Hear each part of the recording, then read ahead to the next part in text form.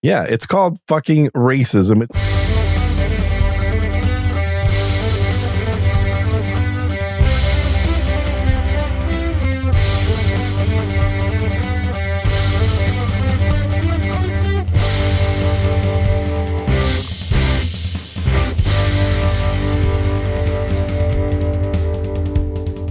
Hello and welcome to episode number 70 of Unrelenting Friday, May 26, 2023, Memorial Day weekend. Are you ready for the big holiday, Gene?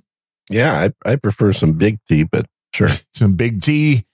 Well, it all depends. Everybody's got a different taste. That's what's fine. That's what's dandy. I'm Darren O'Neill. Indeed. How are things, Darren? You are Gene Nevtuliev of the famous Russian Nevtulievs. I was just arguing with CSB. I'm making him take down all of his Dilbert posts now on No Agenda Social because I informed him that it's illegal to repost other people's copyrighted materials on the internet. Wow.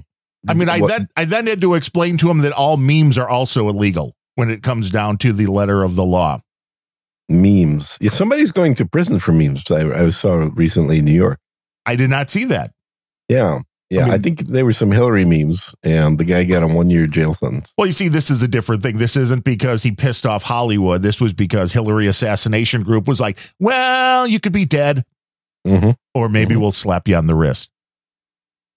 Yeah, I mean, if you're using an image of somebody without their permission, they can sue you, and you'll end up in prison in the United States. It's a very interesting thing. In fact, didn't Adam sue some Dutch magazine for using an image of his that he shot himself on a plane? Correct. Going back about a decade. Well, this is the oddity of photographs is that the photographer owns the copyright for the photograph, but they do not own the likeness. So if you're a photographer and you happen to catch Taylor Swift walking down the street, you can't then take that photo and put it on merchandise because that's a different thing. Oh, you could totally do that as long as she's walking on the street and not inside her house. That's not true. Using a likeness of somebody, not okay. I mean, you can try that if you want. You can say all day long that you own the photograph, but you can't use it for merchandising. I don't know. No, there's a case on this just recently. There's a case in fact, in Illinois, where we are communist Illinois, where a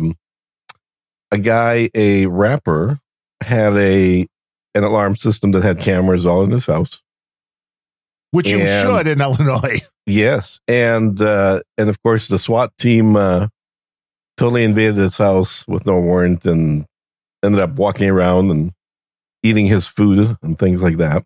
Well, I mean, you get hungry when you're on a raid. You do. I can see that. And the donuts weren't, within easy reach distance there. And so what he did is he made a music video that featured the police activities. And then he also sold merchandise from that music video. So it's his original music. It's his images of the police. And and of course, people are supporting him by buying that stuff. Well, that would make sense. And the police department sued him for unauthorized use of their likenesses. Went to court, and he won. The police lost. Well, it's, again, probably something if you have a global brand. I mean, if the public will recognize you, it's probably a little different. Because I'm sure there's something, and I don't know exactly what you do. Well, I can tell you, what you can't do is imply endorsement. Right, you can't be like, this is official Taylor Swift merchandise. What you can say is, for example, is that, some celebrity is... Boy, even that's, I was going to say, you can say they hate your brand, but you can't really do that because that's still implying something. But yeah, it's a different kind of endorsement. Like, would I benefit if this person hated me? Yes, Taylor Swift hates Bud Light. Yes, there you go. Yeah, no, you have it can't imply.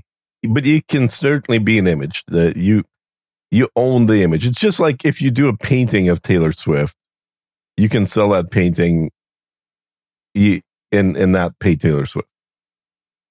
That I agree. If it's an individual thing, there's a lot of oddities to it because the whole industry of paparazzi is built on the idea that you can sell images of famous people. Yes, but you don't see those images on coffee mugs or all sorts of other kinds of merchandise. And I'm assuming there's a reason for that because those people probably have their likeness trademarked. And I'm not even sure how you can do that because now with AI world, we can make a slight change to any photograph and be like, well, that's not the original photograph anymore. So this is something unique. This is a brand new creation that I've got, which I mean, not to go down this rabbit hole too far because I have not played with it at all. But since we've been talking about the AI stuff, Photoshop, the new beta version, which I have not downloaded, but and I no longer am subscribed, so yeah, you jumped off. But the new feature that they're pimping when you load up Photoshop now, they're suggesting, hey, download the beta, and they show a photograph of just some rocks, by an ocean or whatever it is, and they're like, well, now with AI, and they show selecting an area of the photograph, where there's a rock, and they, it's like generative AI, and they type in lighthouse, and a lighthouse appears. It's like, whoa, this is going to be ingrained into Photoshop. Yeah, so Photoshop is really faux shop at this point. Oh, yeah. Well, not always. When it originally started, it was to make your photographs look better, to tweak them. Yes. The tools that it has now for removing things from photographs, some of the stuff it does is absolutely excellent. This is just bizarre to me that it will go through because they also have a service, which this would no doubt increase people paying for their service for stock photographs. Where you could be like, oh no, I want this in my photo, and you just type in what you want and it magically appears. So, oh yeah, we got, a bunch of lighthouse Taylor photos. Swift standing in my wedding. Exactly. Now, she could probably make a lot of money on that. Tom Hanks said he signed off on his image. He's like, I'm going to be starring in movies long after I'm dead. And that just seems so weird to me. Yeah, you might as well sell that. Right, because, you're going to be dead at some point, so you may as well take the money now and enjoy it, because here's the thing. After you're dead, they're going to do it anyway. Do you think Marilyn Monroe signed off? She's showing up as an AI and things. It's not been as advanced as they're getting to now, but this has already been done. Yeah. Using somebody's likeness. But it's very weird. So the big thing is, I just looked it up, is the Lanham Act, which allows you to sue for any word, name, term, symbol, or combination thereof that's likely to cause confusion. Right. And all these things, and in different states, each state has their own laws relating to this. But the basic idea, according to AI, is state by state laws dictate how the person's name and likeness can be used for commercial purposes without their consent. And it's predominantly protecting the, yes. Well, there's obviously something that strips a lot of those rights away from people that are in politics, because, Donald Trump didn't sign off on half the merchandise was. When I was at the Trump rally, walking through the hucksters tents. I like that. I think that's what they're called, right? The kind that sell the T-shirts that after one washing, you're like, where'd the T-shirt go? Yeah. It dissolves. It's the kind of stuff where the prices are $45 as you're walking into the event and $18 as you're walking out of the event. If not less, yeah. Yeah. Or we don't want to take these home. 18. $5 for $1. Come on. Yes, I didn't buy a damn thing, but yes, and as I've been told, apparently both of us don't know English. We misuse words. Well, this is true, but you see, words we've learned from the left are constantly evolving, and I think we're better than most. Good point. Yes, so in a constantly evolving definition of penultimate, probably does mean what we think it means, but according to the dictionary, neither one of us was right. Right. Soon it'll change. Well, I was right. It's the second to the last. It's yes, except that's not what you said. No, it is. It's the one before the last. No, it is, but that's not what you said in the episode. Really? What did I say? You said it's the one before. It was the one or the third before. No, so it was, now you're going to screw this up. I think you said it was the fifth before the last. Oh yeah, that would make a lot of sense to have a term for that. Exactly. I just thought it was like the best, but apparently I was totally wrong. And really, the only reason people are amazed that I'm admitting that I'm wrong. I'm like, dude, I admit that I'm wrong all the time. It just happens very infrequently. Right. So it doesn't seem like you've ever heard that before. But I wouldn't really, would not even have sent my little red light radar alert up when you said it if I was not watching reviews of all the audio gear and microphones that the great Bandrew Scott does. So he talks about the one from the worst. When he does a microphone review, he almost always will show you a comparison. Well, let you hear a comparison, but you can see the microphone. But he demonstrates like 5, 6, 10 different microphones, and he goes down the line like, well, here's this one, and now the penultimate, and he uses that for the one before the final. Otherwise, it wouldn't. Most people don't use that word. So I thank Bandrew Scott for my literacy acumen when it comes to the word penultimate. I see. And I'm like, oh, okay. So when you said it, I'm like, no, that's wrong. I know that. Yeah. And I called you on it, but see, we make the show better. Yeah, exactly. So, plus people have to realize we record this show at like 4 a.m. Right. So very early. Yeah. The brain activity is barely there. And I can tell you, because I do some writing, when I throw those things into something like Grammarly, they're like, well, you're better than 99% of the people that use this service. So that's funny. Hey, I should look up his videos.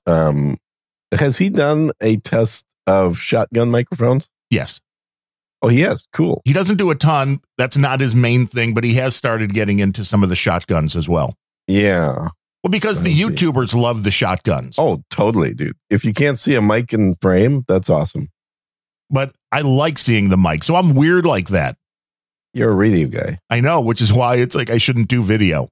Uh-huh.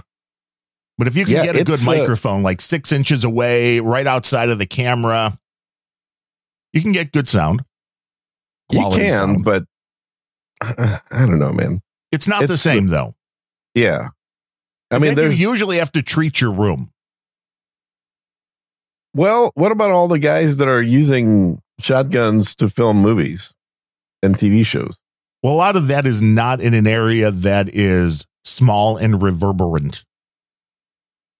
Well, yeah, but you can. Well, okay, fair enough. But if the area is small and reverberant, you can fix that. Well, there are things that I use to take that out of audio. Some of the filters are better than others. Yeah, I mean, getting sound absorbent material. Well, yes, that also helps. I mean, that's why I noticed immediately when I started doing the podcast from the office that I'm in now, because this room is only like 12 by 10 or so. And you can hear a lot more of the reverb in this room than when I was doing it downstairs, podcasting in the basement, which is a much larger area. And maybe the drop ceilings help a little bit because I think that's a slightly absorbent material. Both rooms have carpet. So that's no drop different. Ceilings in the basement? Yeah. Oh, wow. And the amount of reverb in the basement was a lot less. And I think that's because I was in the middle of a room and it was a much larger room. Because there's still no treatments or anything on the walls. It's still a big square, but... Well, the biggest thing that creates the reverberation that we typically think of is the corners. Yes. So if you can just treat the corners themselves, you'll get rid of 90% of it. You want to soften everything. Yeah, I mean, it's literally putting a pillow in each corner. Now, if you want to buy one, it's basically a more squared off framed pillow, but effectively it's a pillow. Right.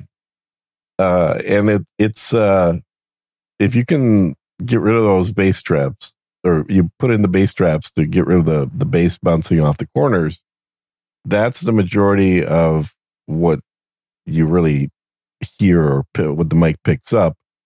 The higher frequencies don't bounce around nearly as much. And that's why there's bookshelves are really good for this, because even though they look like it's a nice big flat surface, they're not, because all the books are slightly off, so things don't all bounce paper back. Is actually softish, and it won't bounce back. I mean, you're kind of just trying to break up, like you would radar hitting an airplane that you're trying to go stealth. You want to kind of have it dissipate in different ways. But this is why I've gone to using dynamic microphones, which help because they take a lot to drive them. You have to sit right up on it, which a lot of people don't like. Mm-hmm. Yeah. But one, like the sound of that overall, and two, it helps with the reverb. And it used to drive me nuts until maybe this has just gotten way worse, and it probably has with like the COVID era.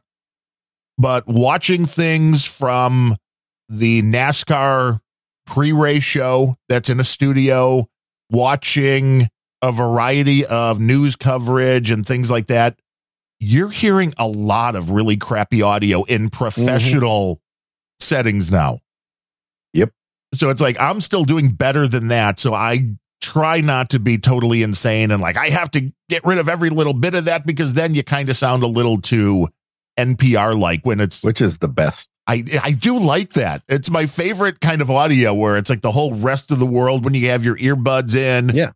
Where the whole rest of the world disappears and you can't hear any little reverberations or anything in the room. Yeah.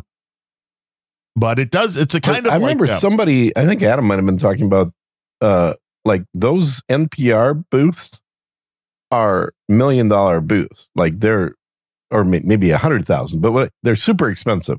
They're better than most commercial radio stations. Oh, but yeah, commercial recording studios. I mean, that's you go in and everything just dies, and you can build these things. And I've thought about it, and I'm like, okay, I don't want to be that crazy. But there's a company. What do they call these things? Like the little Echo, the Whisper booths or something. There's a company that basically has kits in different sizes. Yeah. That you can create your own little rooms, and it's got the sound absorbing foam all the way around, maybe a little window if you want to see somebody outside at a control desk.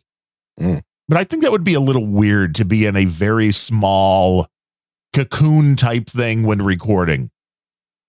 I guess it depends how small it is. I've got one of those portable kits that I bought and then have never used. That's not a surprise. I know, right? That folds up into, kind of a flat-ish thing, and then unfolded, it's about an 18 by 18 by 18 cube where you put the microphone inside of it towards the back, and then it's your, it's basically just in front of your head and your chest. Yeah, I've got one of those too. It's like, it's very weird because you're like talking into it's bizarre because I have to be looking at a screen most of the time if I'm doing a show. I mean, I get not really this show, I guess, but it's weird when you're just looking at nothing but the mic itself and you can't see a goddamn thing other than that. Yes.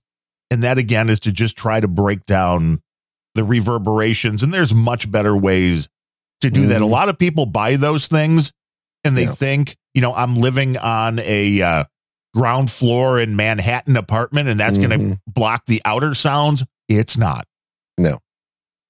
Those things are all just about reverb. Yeah.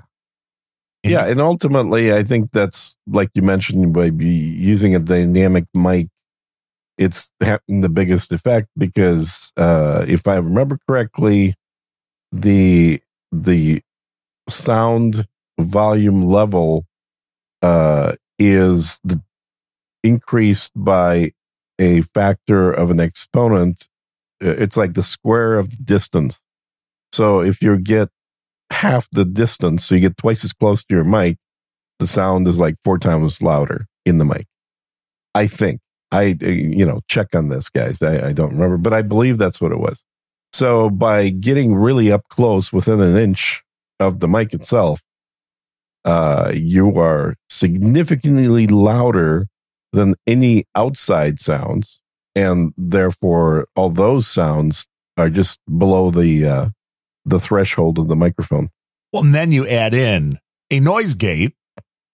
Yeah. So when you're quiet, it's like, oh, if it's under a certain amount of volume, it's just not going to come through anyway. Well, and I don't even know if you need a noise gate for that. I mean, I barely hear any difference whether it's on or not. Like, there's a very slight buzz, and it's basically the fans on the computer. That's about it. Damn fans wanting to be cool. Yeah, there's not much other noise. And then what I ended up having to do, if you remember, when you kept complaining about my microphone, and then Adam, when I interviewed him, said, "Oh yeah, you got some ground loop issues." I'm like, "What?" You didn't believe me, but when the Podfather tells you, you jump. Right. So, when a blind guy and a deaf guy tell me something, then I got to take note. Right. If they both agree, there might be something wrong. Yeah. And my solution thankfully worked great for that, which is to put one of those ferrite traps around the microphone cable.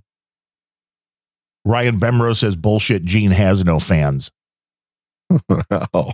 That's harsh, man. Hardy. I can't believe he's actually listening. That's amazing. He's listening live and in the troll room available. Yeah. Trollroom.io. Yeah. So did you create some more fans by pissing off CSB now? I don't know. Maybe. It's possible. He always wants to complain about things. Well, he's very black and white. I know, but he didn't realize that he was doing the same thing. Mm-hmm. It's always the pot kettle situation, and it's the internet. I don't know if people understand that every little bit that you post to something like Twitter or Instagram, if you don't own that photo, you can't just take a photo from somewhere else and be like, hey, look at this. That's technically illegal. Oh, that's all I do. I know. You're a lawbreaker. Mm-hmm. But to be fair, you're in Moscow where they've said Western laws don't make anything to us. No, it means nothing. Yeah. And see, this is how then I get a direct message from CSB saying, so really, what country are you currently in? I told him I was in international spreading waters. Rumors, man. You're spreading rumors. Yeah. I'm in international waters. I, take everything and I bounce it through, an oil rig somewhere in a Gulf somewhere way out. So the only way to do it, the only way to be safe, you got to be on the road. You got to be just having fun. Well, this is like back in the day where I had a satellite phone. True. You can't be tracked. Well, you can be tracked, but, well, you could be tracked, but the thing with satellite phones is, at least the old school ones, is there was no GPS data going through those lines. Now, the current generations all have that, but back in the day, if you're making that phone call, the only thing that they would know is that which side of the planet you're on. That's it. Not easy to track based on that. No. And I wanted to know. I had a YouTube video pop up and I'm like, this is weird because it's not like something I would ever watch. So I want to know if you had watched this video because I want to see if this theory was correct that I forget what it was. The same recommendations. Right. Because the last time I was like, oh, I saw this weird thing. And you're like, oh, I watched that a week ago. Mm-hmm. Did you see a couple of guys doing a walkthrough of a $250 million penthouse apartment in New York? No. Okay. It was fabulous, let me tell you. Yeah. If I had an extra $250 million laying around. But honestly, if I had that much money, New York would be the last place I would spend it. I mean, really? Because why would you want to be in New York? No, you wouldn't. I mean, the only nice thing would be this place. It even had like 1,000 foot. It was a huge outdoor terrace with like big 12 foot. Because you have to have the glass around it because otherwise people would die because it was like 120 something stories above the ground.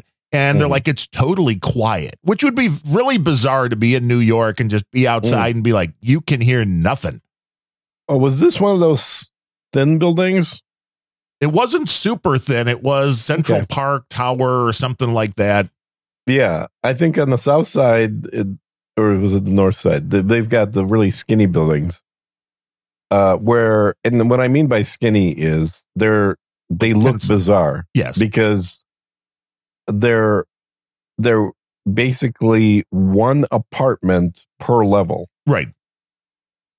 And so the cool thing is, they're basically all suites, but the height of the building versus the outside dimensions just seems like that thing should fall over. Yeah, you're like, this doesn't, when the wind blows, and they showed this on the top of this building, they have a huge machine that is kind of like a shock absorber. I was not even aware of this technology to help stabilize the building when, you have high winds or anything like that, that it kind of counteracts any of the forces on the building. And I'm like, that seems like a really good idea when you're up 140 stories or whatever this thing was. It's not that tall, is it? I didn't think we had buildings that tall. Yeah, no, this was the penthouse was in the 120s. I thought maybe because it was 3 levels in the penthouse. I thought it got up to 130 stories above. It was a very tall building in New York. It was, you look down, the tallest building in New York is 104 floors. It's Central Park something or whatever. It's all a residential building.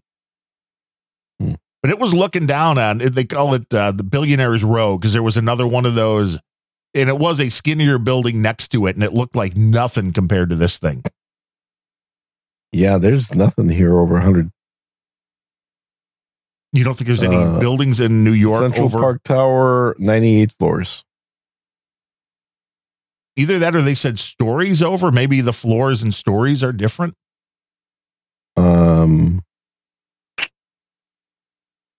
$75 million Parktown apartment. You see, the building rises 1,550 feet with 98 above ground stories and 3 basement stories. Yeah, 1,550 feet is 98 stories. Well, they said they were on the 120 something floor, so that's you got me. Somebody heard something wrong. I'm looking at the building itself here. But they lied. Yeah, I didn't think we had anything that tall. I mean, it is 1,500 square feet. It does, or 1,500 feet says that. It's half a kilometer, basically. Let's see. There is a listing for it. Yeah. In case anybody's looking for a little. Yeah, no, I've got one for $75 million here. I don't know where you're getting $200 million. 250. I think you're just making up numbers. It is the Central Park Tower Penthouse, 217 West, 57th Street, New York, 10019. It is 23 rooms, 7 bedrooms, 8 bathrooms, 3 half baths. It has 17,545 square feet. Your monthly taxes are $40,000. How many square feet? 17,545. Oh, that's bigger than what I'm looking at. This one's only 12,000 square feet. The 175 million. Your charges to live in the building are 29,000, and your monthly taxes are 40,000. Now, have you seen a picture of this building? How can you call this not skinny? This is absolutely the skinny building. Well, I've seen skinnier. This looks like a normal high rise to me. It doesn't look like one of the ultra skinny ones. Really? Yeah. But it's a fairly impressive looking. I mean, they claim that this is the tallest residential penthouse or resident. I mean, it may have been highest residence in the country, which is possible. I mean, I don't know. I don't normally follow these things. Yeah, I mean, it's interesting. It's the kind of stuff that you see in TV shows like Billions. Right. Well, that was immediately, I'm like, well, this would just be a great setting for so many different things. I mean, not if I had to pay for it, but for things that you could base on. That's exactly what I thought, like a television series. It's neat, but it's so not worth the money. Well, no, of course not, because you're paying for the location. Buy a small country for that much. Yes. 27-foot ceilings when you get to something that high is. It's got an indoor swimming pool. Well, see, that changes it for you, right? You're like, okay, maybe it's worth it. Your mortgage. So everybody out there, if you're looking for this and you need to be able to afford $1.4 million a month for your mortgage at a 6.9% interest rate with a 20% down payment. It does say Central Park Tower. It says I should just stop Central talking. Park Tower, yeah. It is 131 stories, it says. It's not, though. But I don't, that's what it says. Isn't a story usually like 10 feet? Wasn't that what a story used to be like? Or am I wrong? It depends when it was built. So 131 stories. This was built in 2019. I mean, and it's skinny, but it's not the skinniest building. It's an interesting marvel of... it's pretty skinny. If anybody lives in one of these buildings, let us know. Yeah, that listens to this. Yeah, good luck. That would be great, wouldn't it? Yeah. We'll just come and do a show from there. That would be fun. As long as you can fly us out there with a private plane and we don't have to deal with the TSA. That would be perfect. I don't know how I don't see anything that says 130 floors. I can send you the link to the listing for the home that says exactly that. I think they're probably doing kind of what you suggested, which is saying, well, if a typical building would be 10 feet per floor, then our building is 150 floors. Right. That's where you would come out. But that's not this height. a fucking floor. A floor has a button on the elevator. Unless it's the 13th floor, and sometimes that doesn't. Then it's bullshit too. I don't understand that. Out of all the floors, there's going to be at least 8% of the population that isn't stupid enough to be, what's the word? Superstitious. That's the word. Exactly. Yeah. Superstitious. They're just regular stitious, and they would be just fine living there. Yeah. We're all you stitious people. And I love that, you're paying a mortgage of $1.5 million a month, and they still list things like, oh, the building has a doorman. Yeah, well, I fucking hope so. I'd hope it had a little more than that. I would hope you have your own doorman. Yes, exactly. Exactly. I mean, you even had your own private elevator for the 3 levels in your building, in your little... Right. So are they calling those 3 levels 6 floors? Probably. You can go up 14, maybe 15 floors. In your own building, your own damn condo. Just keep going up. 131 stories. That is such bullshit. No, that is not true. I think you should buy the thing and then tell us how you can get it renamed to different levels. Or they're just considering, and I can understand this, maybe you've got some of the base levels that you've got 20, 30-foot ceilings, and they're like, well, that's only one. Technically, that's one level. But I don't know then how you get to the total. I don't really care. It was kind of impressive, though.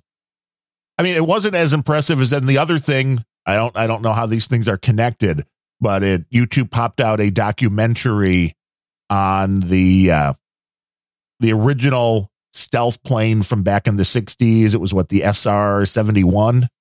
And that thing, oh my God, that was an impressive piece of engineering for the 60s. Yeah, everything's a lot less impressive these days. It seems that way. Like, why is that? I thought AI was going to fix everything. Oh, it will. When it kills humanity. Okay, here we go. It is a 98-story building, of which the top floor is numbered 136. Why? Or how? Or where is this information? I don't understand. Because they don't just skip the 13th floor. Apparently, they skip every 13. No. It is 98th floor building with 136 stories. So what do you mean every 13? Like, is 26? Oh my God! No, I just made that part up. That's not. This is not what it actually says in Wikipedia. But it does say that it's 98 stories, of which the top floor is numbered 136. You're like, why? How? That's called marketing, man. That's marketing. Because not only is it the tallest building that you can have an apartment in, even taller than Trump Plaza, I might add.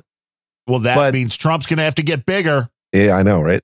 Go big or go home. But it also has a higher floor number than the Burj Khalifa. So you can live on 136th floor. Take that, everybody else. But we can put a different number sticker on here. Yeah.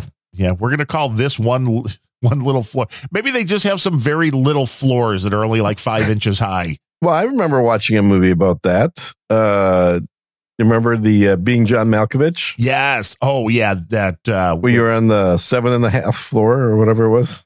Oh, right. With Cusack in it. Yeah. That was a great movie. It was a kooky movie. It was trippy. Yeah. Very trippy, where everybody acts with just a total straight face. Like everything that seems bizarre in the characters in the movie, just take for what it is. Like nothing's out of place. Nope. Like you have a floor between two floors that's half height. Uh-huh. That's how you get to normal. 131 stories. Yeah, apparently. Uh-huh. You're listening to the Seinfeld of podcasts, unrelenting.show. That's right. Now, technically speaking, you're saying we're not allowed to use Seinfeld to advertise ourselves? I would never say that. I'm just saying it's a comparison. As we've been told by others who have referred to this show as the Seinfeld of podcast. Yeah. It's been called the greatest show somebody has never heard. That's right. A podcast about nothing.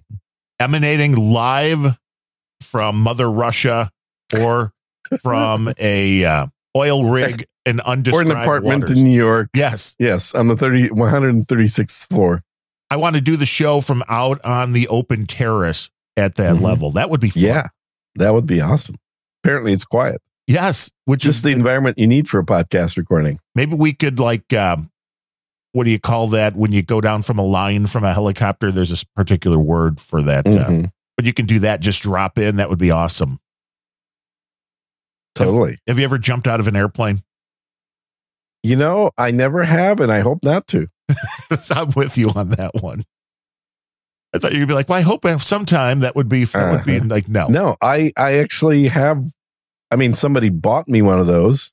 They tried to throw you out of a plane? Yeah. No, they bought, that was so I got 2 interesting wedding gifts. Hopefully it wasn't from your wife and best man. Right. Exactly. We bought you. How did you know? We have an experience. One was for jumping out of an airplane. And the other one was for a class in freediving without oxygen. Yeah, somebody was trying to kill you. And I keep thinking, it was like, why do people keep giving me gifts I'm not going to use? Because they're not cheap. Like, these were expensive things that people bought. Yeah. Oh, yeah. That's not, those experiences are not cheap. And then they weren't just like suggestions hard. They were actual gift cards. And face and the screen, like, right? Repel. What the fuck are you thinking?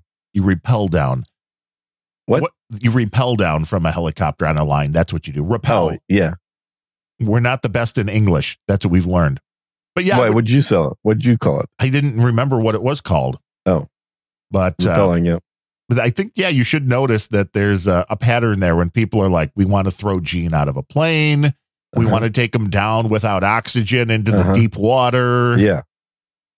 Which I mean, I think both of those things are really cool, just not for me. You're like, I would rather do things where I might not die.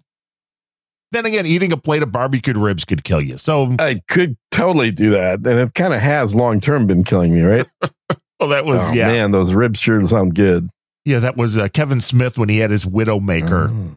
And he's like, I've been eating healthier. And the doctor's like, no, this was probably started with that, Twinkie you first ate at 5 years old. This is not, something that happens overnight or clears up overnight. Yeah. Well, Kevin Smith lost a lot of weight. Yeah. Yeah, and then he had a break with reality, wound up in the Nut Hut for a while. Oh, I didn't hear about that. Yeah, that was recent. And I know that seems like I'm taking it lightly, and I don't mean to. It's just the way we used to refer to it. Hilarious. What was that? I think it's hilarious. Oh, it's interesting, at the very least. Yeah, I mean, he's always kind of been a little kooky. You know, and he's always been a great storyteller. But he went in his, and he didn't start, at least, which is good for him, probably. He didn't start until his adult life in his 30s, I think, when he started doing the weed, and he does it lots. So it would be interesting to me to know what kind of effect that has on having a break from reality. Because there are folks that can handle it. I mean, there's Willie Nelson, who obviously apparently weed never causes any issues, is what I keep hearing from people. Like it's literally has no effect on anyone, apparently. Right. Except for the people that it does. Well, and I'm not one of them. I mean, I scientifically tested this. Well, this is true. Effect on me. And which is why you can't treat everybody the same. And you can't be like, because you're able to do it, because Willie Nelson's been able to have a 90-year life as a very productive musician and smoked a lot of weed, just because there are certain people that can handle something doesn't mean that for somebody else it won't be detrimental. So, alcohol, by the way, the same way. You're wrong about Kevin Smith, but what do you mean wrong? I mean, he started smoking pot at 24. Okay, but he was not in his teens. He was not in his 30s. So 24, we will take that. I was just guesstimating. I see. Maybe I just feel like I'm way older, so you're trying to make him not seem as quite as maybe. Well, he is literally our age. You know that, right? Yeah, yeah. So he's been smoking the weed for half his life. And he went and he released a thing, and I watched it. He talked about how he had trauma as a kid because when he was 9 years old, some older kid made him put his mouth on some 9-year-old girl's private parts, and the girl had to put her mouth on his private parts. And he talked. How's that trauma? You know, that's the asshole in me, too. I mean, back when we were that age, that ain't called trauma, boy. No. You know, and that's called games kids play when they didn't have cell phones. So we're happy kids have cell phones now. Well, at least now they can video it. A cell phone is literally a pacifier. And his whole talk, and this is where he lost me, was that his therapist or whoever told him that all trauma is trauma. There are no degrees. And I'm like, bullshit. You're not going to tell me because somebody put their mouth on your Johnson when you were 9 is the same as somebody that's been in a war zone watching bodies literally blow up in front of them.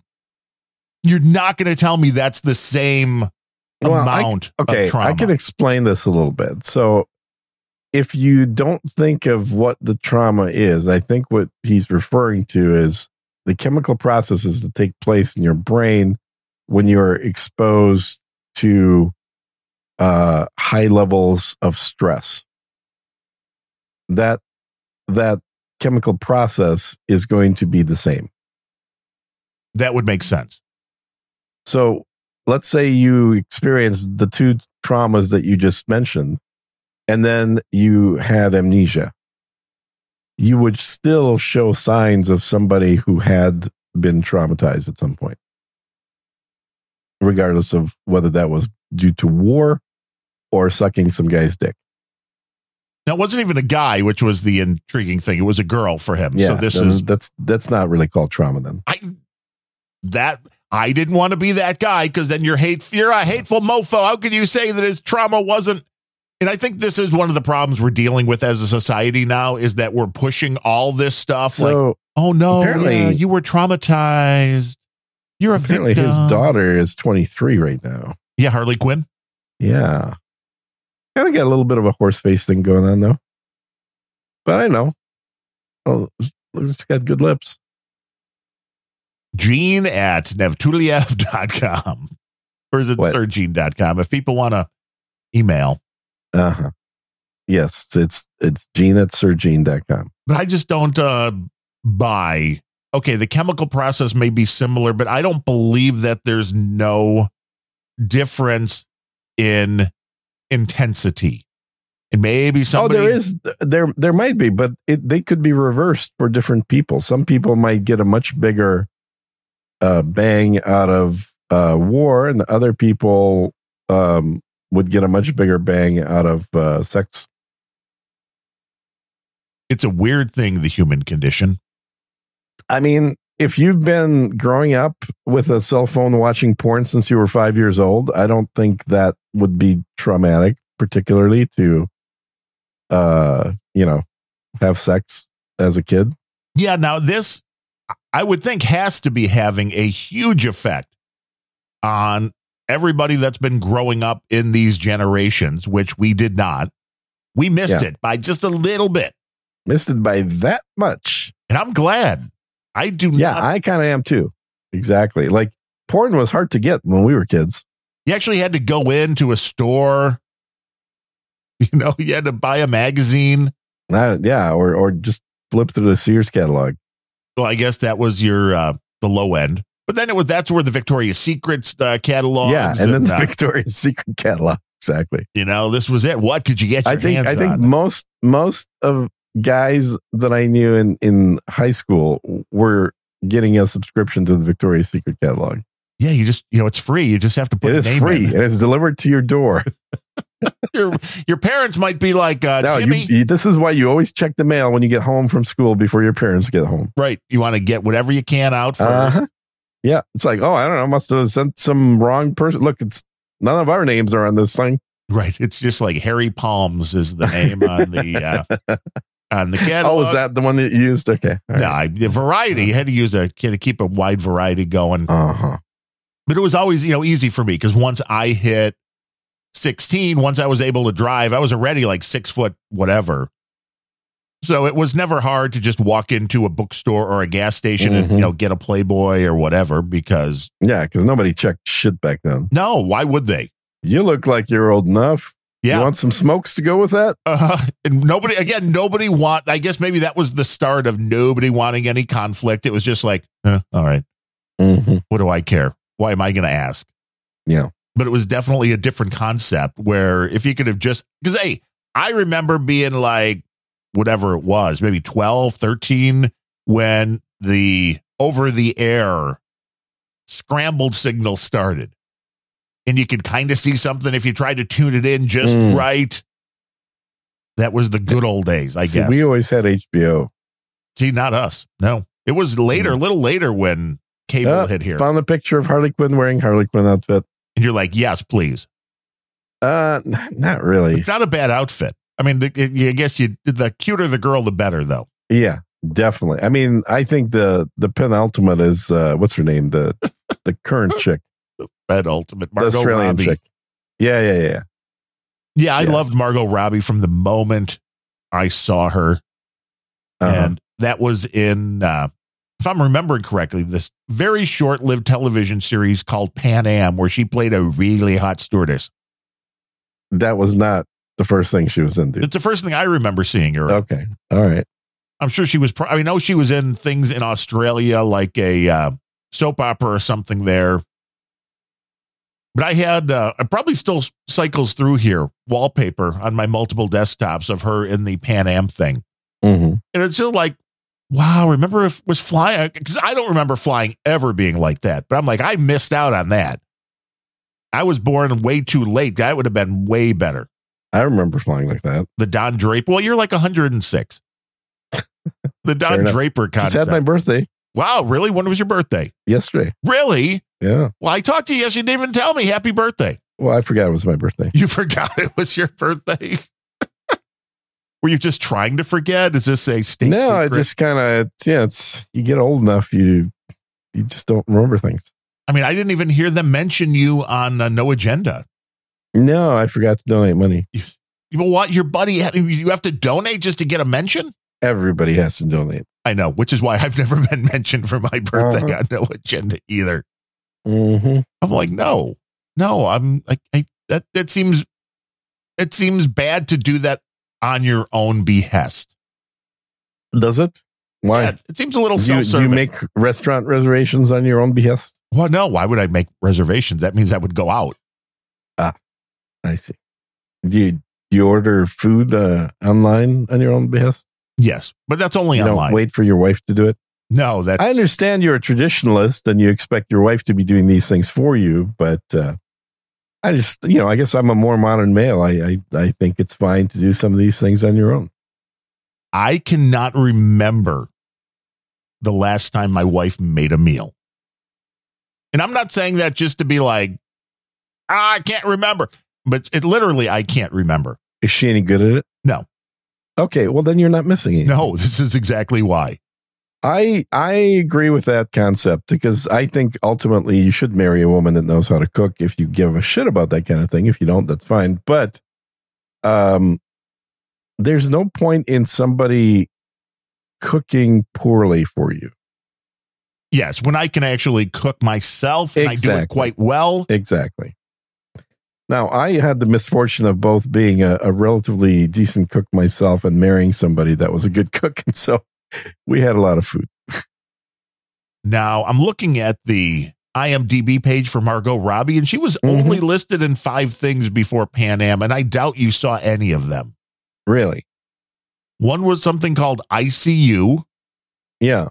Well, one was The Elephant Princess, 2 episodes. Yeah. Vigilante, Review with Miles Barlow, and City Homicide.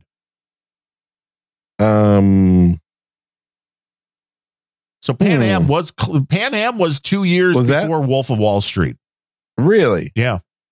Okay. Well, I didn't see Pan Am until after Wolf of Wall Street. So I guess there you go. See, I'm wrong again. See? Wow. So that was her first role in the US was Pan Am? I think so. I mean, it's the first one I remember seeing and was like, wow, she's hot. Yeah. No, she definitely is hot. I mean, the Wolf of Wall Street, just that one scene. That's pretty hot scene. Yeah. Yeah. And the fact that everybody knows has seen the movie, and now the people that haven't are like, maybe I should add that to the queue. Mm-hmm. Yeah, everybody should. The Wolf of Wall Street is a great movie. It was it had I think a very good cast all around. Oh, you like little Leo? Yeah. Jonah Hill. I don't know how little he is. Big Jonah Hill, little Leo. Matthew McConaughey, Kyle Chandler. Oh, Matthew McConaughey is just straight up on drugs the entire movie. Well, isn't that Matthew McConaughey overall? Yeah, and like what he does, it may well have been scripted, but it looks absolutely unscripted. It looks like a guy's just like, yeah, what are we doing here? Let's see. Before the camera rolls, let's just fuck around a little bit. Uh-huh. I mean, I don't remember if you haven't seen the movie, you will know exactly what I'm talking about when you see it. If you have seen it, you already know what I'm talking about, the scene with Matthew McConaughey in there. Yeah, I didn't even remember Rob Reiner being in it, but I try to block him out, I think, as much I don't think that's a real person. And Jon Favreau in it, even though he's a liberal scumbag, I like him. Yeah. Yeah. Oh, no, I like Jon Favreau. He's a good guy. Going back to Swingers, baby. That's right. That is one of the greatest movies ever made. Fight me if you don't believe that one. I completely agree. And that movie, I remember watching it in the theater when it first came out. I used to watch a lot of movies in the theater. I went to a, one of those kind of uptown hip theaters back in the day.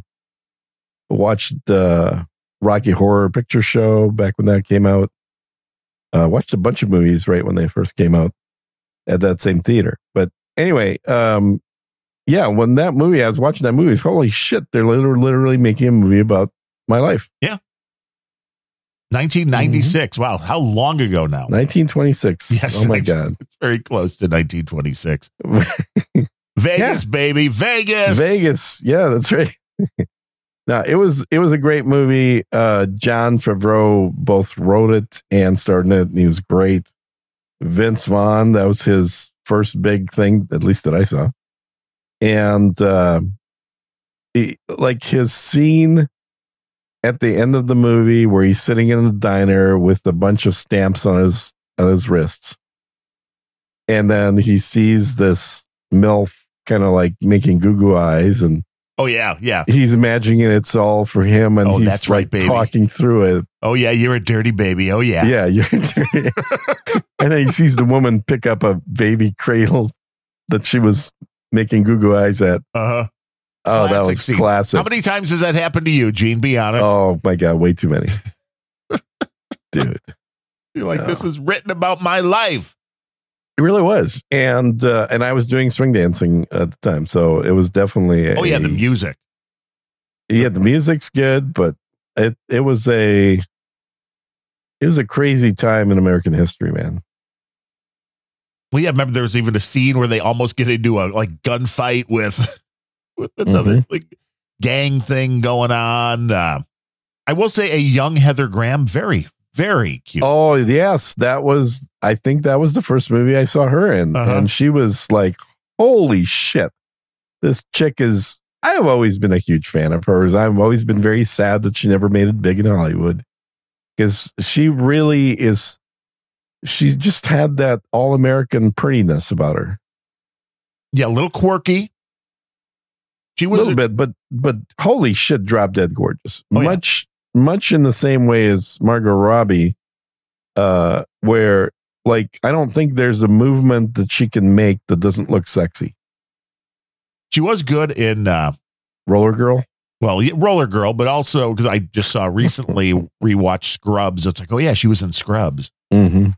Not enough, but yeah, she was not enough in anything. But yeah, she was great as Roller Girl in what was that movie? I'm just looking. She has a lot. She's still working and does a lot of work. Just like you said, never really made it big. No. And yeah, she used to be absolutely just prettiest girl you've ever seen. But everybody, you have to see. And Swingers. she doesn't look bad. I'm pretty sure she's vegetarian. She does. Is that it? Yeah. For women, if they want to remain attractive looking, should not eat meat. Well, men should only eat meat. So it's a fair division of labor. I may have to pull that as an ISO. Men should only eat meat. It's true. Yeah, maybe. But yeah, women, I mean, it's more fun to hang out with chicks that are meat eaters, but consistently, if you look at somebody that looks super attractive and you go and dig into it, you'll realize they're vegetarian. Because eating meat, eating the proteins in the meat accelerates visible aging of the skin and the subdermal tissues. And the Reverend Dr. Pfeiffer agrees with you that Heather Graham was flat out a knockout in Boogie Nights as Roller Girl. Boogie Nights. It was the Roller Girl in Boogie Nights. That was a great movie too. All the best stuff was made long before the 2000 clock hit. In a lot of ways. I mean, really, we've been in an era of remakes for a good 15, 20 years now. Oh, yeah. It's like there's no new ideas. No new ideas. I don't understand why there's even a writer's strike when there's nothing written in Hollywood. I know. There are so many different ways to go. I mean, the problem is that everybody feels like every story's already been told, and that's pretty much true, but you just got to change it around a little. That's it. Yeah, and then stuff like Game of Thrones comes out, and you're like, holy shit, that's a new story. Or Harry Potter, when that came out. How many times do you have to remake Camelot? Because that's what Hollywood would do if these things didn't exist. Well, because it's good easy. writers will always come up, or good AI for that matter, will always come up with creative, original ideas that no one's ever done. You look at music, it's all been done. You look at fiction, it's all been done. Mm-hmm. You know, they're using the same words. Oh, I was watching a documentary about Dick Dale. The great guitar player. I was going to send it to you, but I fell asleep. I fell asleep watching this. While listening to some sweet sounds of California surf rock. Well, Sweet Sounds of Miserlou. That is a great tune. And they were deconstructing it. And what was interesting is that he had a background in Middle Eastern percussion. Did not know that. Yeah. So apparently he's of Middle Eastern ancestry. And did not know that. Uncle or somebody had taught him how to play a doumbek as a kid, which is a Middle Eastern, really more of a Egyptian drum. So yeah, it was pretty interesting, and you really get that sort of rhythmic style when you start listening to his music, knowing that. And in the interviews, he was actually talking about, verbally using the same terminology that I learned when I learned that instrument, except he's referring to strumming his guitar. And he also, what I didn't realize is, he played wrong-handed. You mean he played left-handed, but without restringing? Yes. Is that what you consider wrong-handed? He played a right-handed guitar left-handed. With the strings upside down, or yes. just that's weird. Yes. That's how he learned. Rough. That's how he learned. You took a normal guitar, like, wait, this isn't, I guess if you're playing by ear, that would, you can learn just about anything. Yeah. And he was a tester for Fender.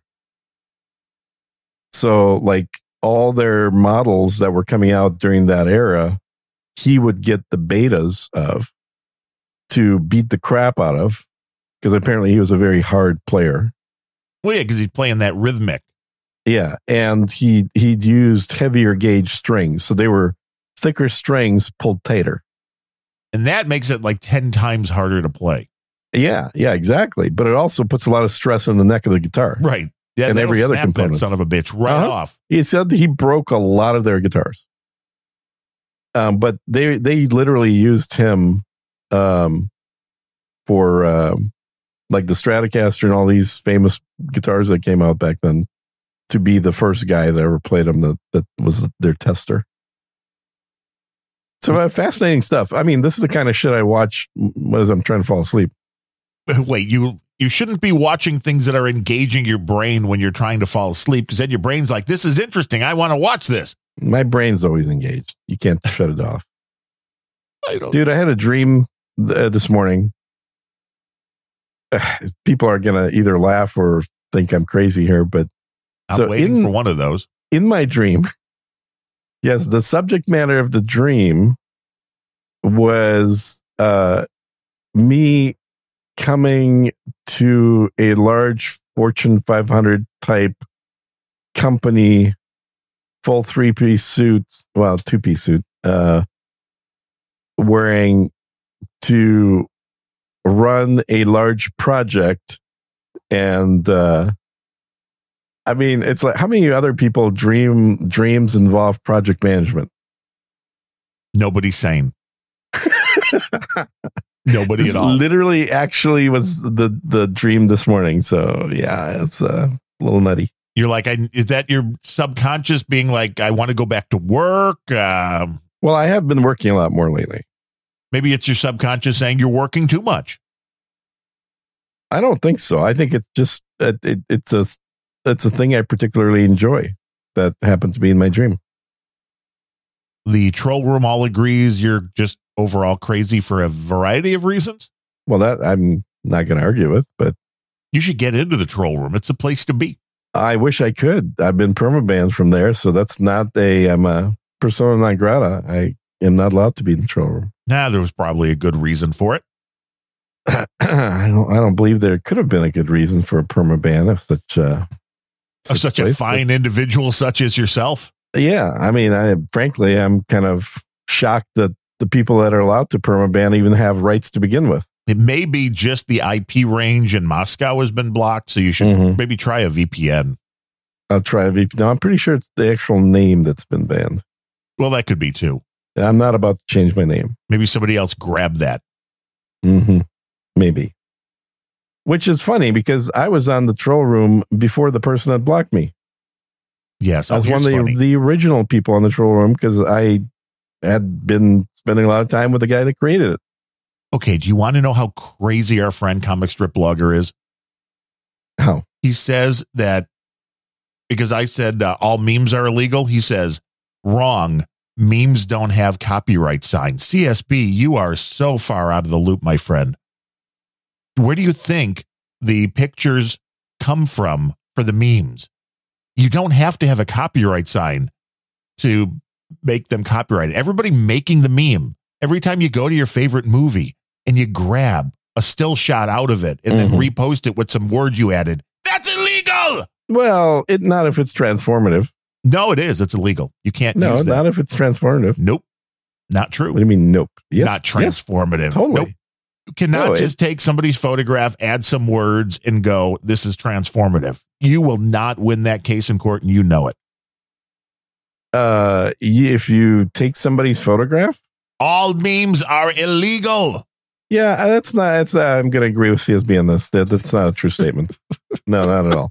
I would say plenty of memes are illegal. Most. But no way would I say all memes are illegal. There are plenty of memes I've seen.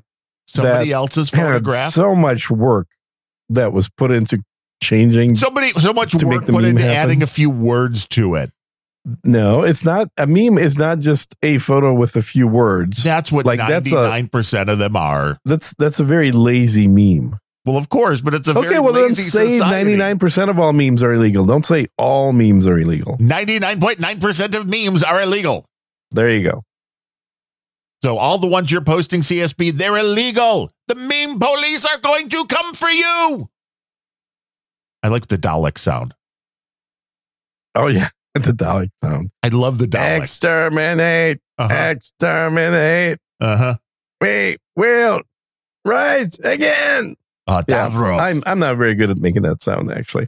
That's what I don't. Yeah. It's a very raspy sound. Oh, yeah. There's a bit of the... without a doubt, they ran that through a bit of distortion to get the voice. Yeah. Little overdrive. I do remember Doctor Who. That was so much fun. Before they moved into the Doctor Who can be a woman now, too. No, she can't. Right, exactly. No. Make a new damn character. This is where Hollywood is really fucking up, is that just make a new character. Yeah, come on. Yeah, exactly. Doctorette Who. Right. Well, you can make another time traveling series. It's like Doctor Who doesn't own the concept of time travel. Well, they could get sued for stealing Doctor Who's concept, I think. Not time travel. Time travel was invented by Doctor Who. What are you talking about? Now, if the device that they travel in just happens to be a British police call box, then you got an issue. That was just sitting in the BBC lot. Right. It's like we're using this as a placeholder. We need a spaceship. We'll use this as a placeholder. We're going to change that, though. Don't worry. We'll fix it in post. 70 years later. Nope, never got around to it. Even though there aren't any on the streets anymore. I know. Nobody. That's why it should be really strange when it shows up. Like, what's this? I don't understand. Now you actually have to explain what is a police box. It's what a the hell big is blue that? Box. It's what is it? It was originally for like just a phone to call the police, right? Inside, just literally like a little phone booth, and the phone just only went to the popo. Yep. And back in the day, that was important because people didn't have cell phones. So if you're on the street and somebody was going to beat you over the head with a tire iron, if you could run to a police box, and the only reason that they existed in England is because of all the rapists running around. Well, yeah, those Brits are not good people. No. You want to watch out for them. Absolutely. But we need more time travel. You remember that Rowan Atkinson actually, in one of his skits, one of his TV things, did a female Doctor Who. No, I do not remember that. Oh, you need to find that clip on YouTube. I'm sure if you search for Rowan Atkinson, Doctor Who woman, you'll get the clip, because that was like literally 10, 15 years ago. he kind of predicted this would happen? Is that the doctor reincarnates as a chick. And I bet you hilarity ensued in his version. Mm-hmm. Yeah, it was much better. Mm-hmm. Much better than the reality. Much better than the one that the BBC actually did. Well, I mean, really, Doctor Who's a woman, James Bond's a woman, black woman. What else do we need? Because they can't. That just shows you, how bad Hollywood is. Because rather than go... Oh, Anne Boleyn's a woman. I mean, a black woman. Rather than say, hey, you know what? People seem to like James Bond. Why don't we Little Mermaid's a black woman. Why don't we make a female character that's similar to James Bond and start that series? And then we'll have 2 series and people will love both. No, you can't have that. No, you can't. No. You take something and then you rape it and massacre it by switching up the protagonist. That's what you do, according to Hollywood. And only gay people should play gay people. Yes, but not only straight people should play straight people. Right. It's funny when that comes around. And not only white people should play white people. Oh, of course not. That would be horrible. But only black people should play black people. Yeah, because the rules are very specific about these things. Yeah, it's called fucking racism. It's the shit that Martin Luther King Jr., campaigned against. Yes. Is determining everything by race. It is literally the left going back to their roots of the KKK. Instead of treating people by the content of their character, no. It's all based upon how much pigmentation just happens to be in your skin. It's all about how you were born. That's all that matters. It is insanity. They also want to abort all the black babies. Well, that was the goal of Planned Parenthood, which is amazing. Yeah. The big still lie. The goal of the Democrat Party. Yeah. It seems to be. Because if you look at the statistics, over half the abortions performed by current Planned Parenthood are of black babies, even though the percentage of black population is 14% in the United States. Right. But 50% of abortions are black. And that's the thing that they're going to hang their hat on. That's the thing they want to use as the main election divider for the next election is bring back abortions to the whole country. Yes, and let's not forget the other big thing they want to talk about is gun violence, but only when it's a bunch of white kids at a school that die. It's never, let's talk about the gun violence in Chicago that happens every week where a lot of black people are getting killed. Or the fact that every school shooting, without exception, includes a crazy person who is on chemicals, on drugs. Yeah. For their craziness. Let's not mention that at all. Don't want to mention that. Oh, it's clearly the gun. It's not the fact that this is a crazy person that ought to be in an asylum. But these are the same fucking people that won't admit that their children shouldn't be on the internet. If you're going to tell me that the only way to solve the gun problem is to make all guns in the country disappear, then the only way to solve the mental issues that youngsters are having right now is to get rid of the internet for everybody. Mm-hmm. But nobody wants to talk about that because, that's a different bunch of big companies right there. No, don't want to talk about that. We don't want to talk about how just debilitating having access to all of this stuff is. Like we talked about, we didn't have access to porn 24/7 when we were growing up. No.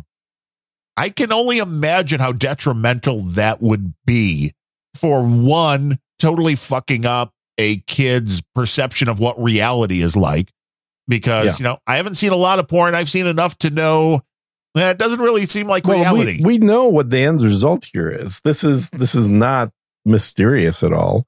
The concept of sex for pleasure has already had a huge effect, and part of the effect of that is all the abortions going on. But because there's no other reasonable way to keep that from happening. The reason that sex feels good is because it's a very bizarre thing that has to happen between two people.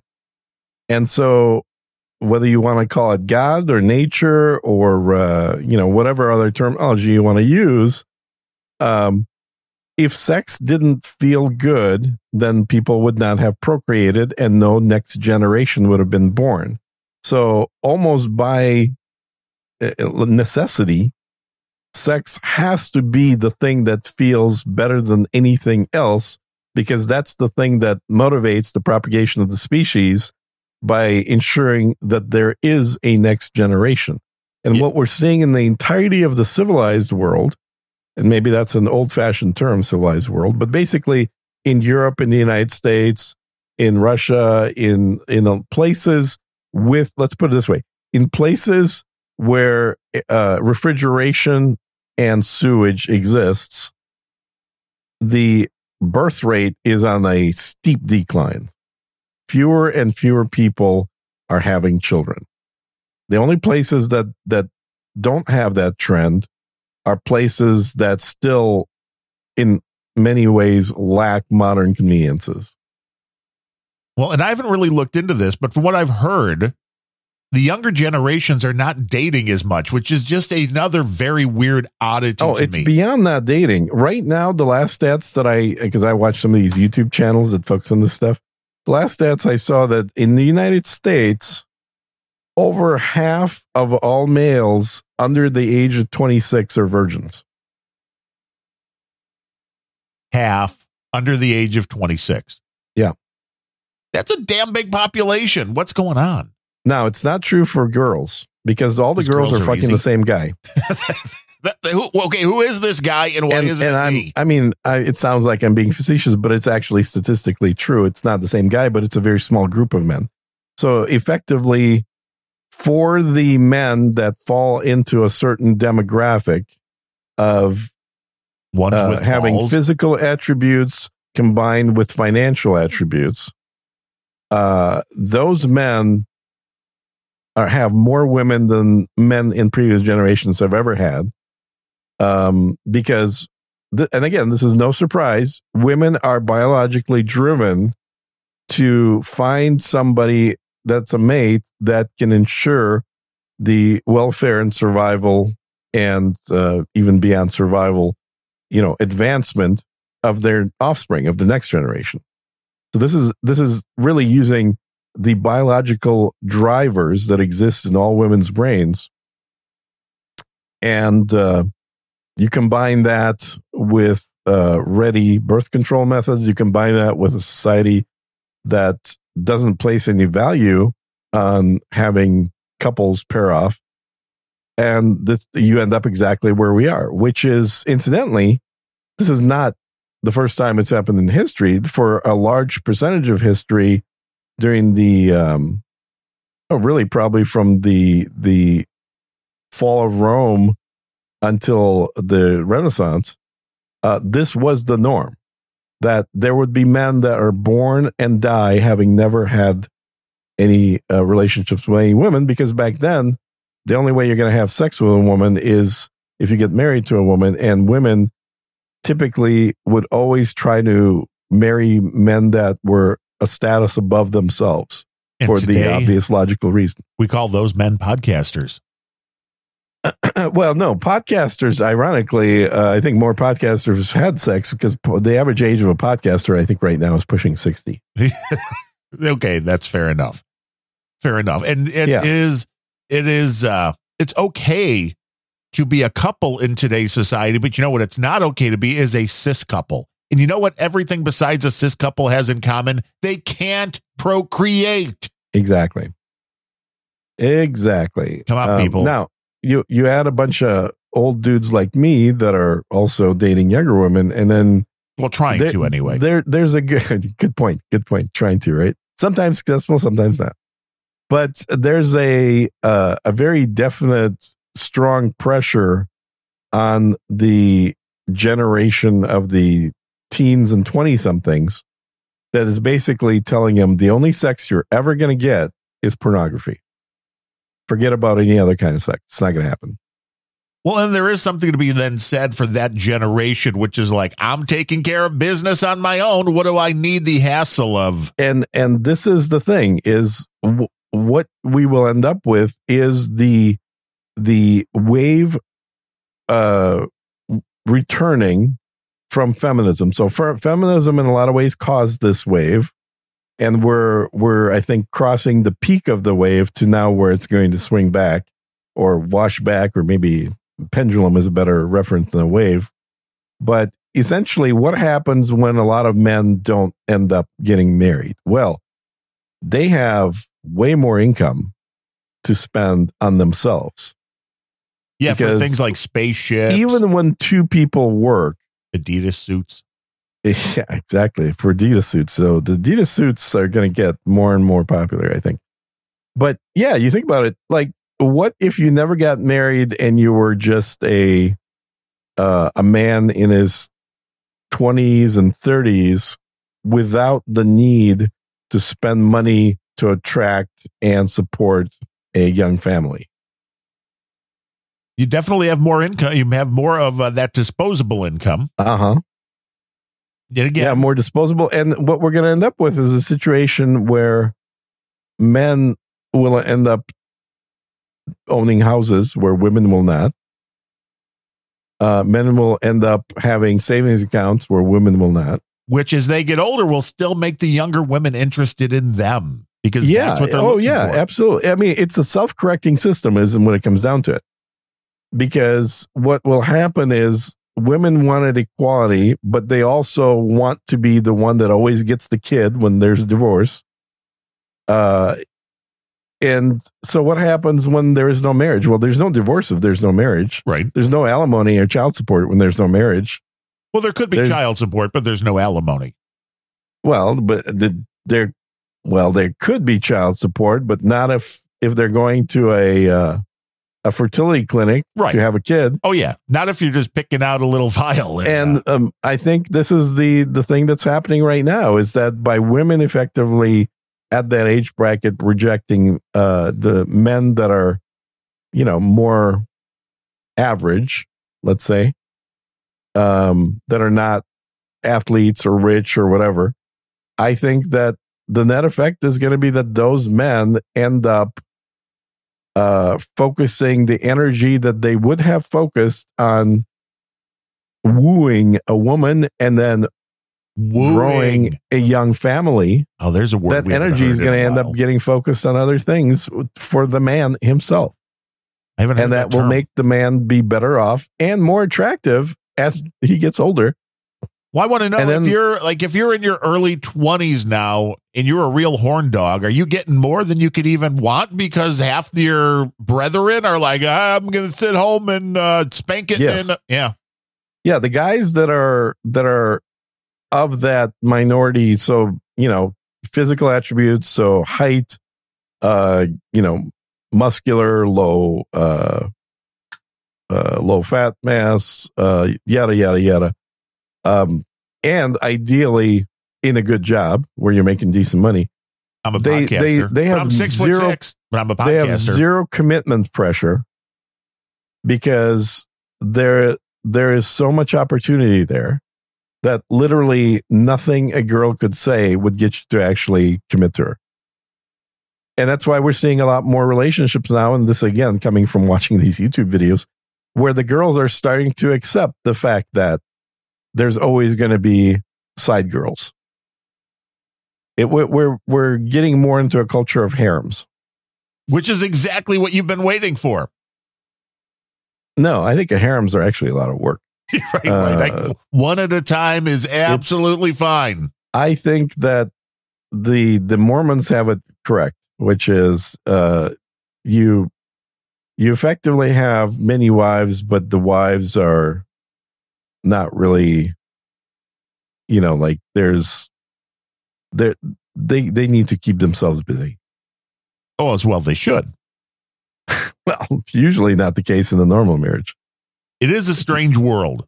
It really is. The sociological experiment called the Western world right now, which is, I think, if not failing, it is certainly having a lot of detrimental effects for the people that are living in that experiment. Well, you've already talked about it. I think that China also fits into that quite a bit because China has embraced a lot of Western mentality. So I'm really looking at like South America and Africa as the two exceptions. Well, you've already talked about the overprescription of drugs and that being a prevalent thing with the mass shooters, the overprevalence of medicating our children for things like OCD and whatever they're claiming that these kids have. When I was a kid, I couldn't sit still for more than 5 minutes. Now today, they would think you should be on Ritalin or something with that. How much do you think that plays into the, I don't really want a relationship because I'm doped up? Do drugs have any effect? Yeah, I mean, I think the drugs do have some effects, and I think like Ritalin probably makes you a lot more okay with not having sex. And it's like, well, why are we prescribing this? Well, because, we have climate change, and the best thing for climate change is to kill off as many humans as we can. Yeah. Yeah. And is that a side benefit or is that the main goal? I think it may be the main goal. Yeah. Because I still have not seen any real evidence that climate change, man-made climate change, is happening. I have never seen any evidence that would disprove that what the Earth is going through right now is not the same thing it's gone through for millennia when it goes through the hot and then cold spells. Yeah. So I think there's always two questions relating to this. First one is the pivot off of, maybe there's three, but the pivot off of global warming to just simply climate change. Because climate change is very different from global warming. If we're changing the climate in both directions, then who gives a shit if we're changing the climate? Right. Well, and then they could use everything. Oh, no, now it's getting colder. That's climate change. It's all man-made. Exactly. It's raining too much. Climate change. It's too dry. Climate change. So the first question, which I don't believe has been settled, some people would have, of course, I think plenty of people would have said, well, no, it's incontrovertible. Science agrees. Those people are idiots. But the first question is there such thing as man-made climate change? Because if you look at in the micro scale of, has there been a change in the climate of this 1 mile area where we just built a new factory that's spewing out all kinds of gases? Probably, right? But can you extrapolate that to a man-made climate change across the entirety of the globe? No, I don't think so. Again, we have a butterfly effect here that a small change in Japan could have a bigger impact on the climate happening in Texas than Texas itself doing something. So climate is basically the average of weather. It's what happens over the long term in a particular area. That's the climate. So is man having effect on short-term changes in weather? Potentially. Does that automatically translate into changes in long-term climate? Probably not. It may. I'm not saying that possibility doesn't exist, but absolutely there's been nothing that can be demonstrated as a long-term change to a climate of a particular area. No, well, that's it. There's no evidence. It's a theory. Yeah, the next question is, even if there is, and let's say we accept that first premise that there is such a thing as man-made climate change. The second question is, and so what? Right. So is that for the better? Is that for the worse? And do we need to do anything about it? And the reality is the Earth is still about 10 degrees cooler than the median temperature of the Earth for a large chunk, not the entirety of its existence, but a large chunk of its existence, the measurable portion, which goes back hundreds of millions of years. Not billions of years that the Earth itself is, but hundreds of millions of years. We are still in a global ice age right now. Well, but that's the hilarity that nobody ever even allows for the possibility that what effect man is having on the climate might be good. Never. Exactly. Never once have you heard that. Well, maybe this is a good thing. Yeah. Yeah. It's the same people that go to Whole Foods to buy their greenhouse grown hydroponic tomatoes are clamoring about how we shouldn't be allowed to change the climate. What do you think the greenhouse is? Yeah, that's horrible. Why do you eat food grown in the greenhouse? Because it's better. Well, why do all of these people, if they get an illness, if they get cancer, they want treatments? Why? Why not let nature just take its course? That's what you're telling me is the way to go. Yeah, exactly. But nobody wants to put that correlation together. This assumption that humans are creating climate change, which has not been proven, and then furthermore, that the only possible climate change is negative. What if humans are creating climate change, but it's actually positive? Yes. Which is what I would say. If there is a climate change and if it's for warmth, then all we're doing is helping to bring the planet back to where it ought to be before the previous ice age started, which we're still in. Yes, there have been drastically different climates throughout the millennia, and people just didn't live where it was the most harsh. You move. That may happen again. It's all happening before, and it's all going to happen again. Our lives are just so short. We're like, wow. We're fucking ants is what it comes down to. Uh-huh.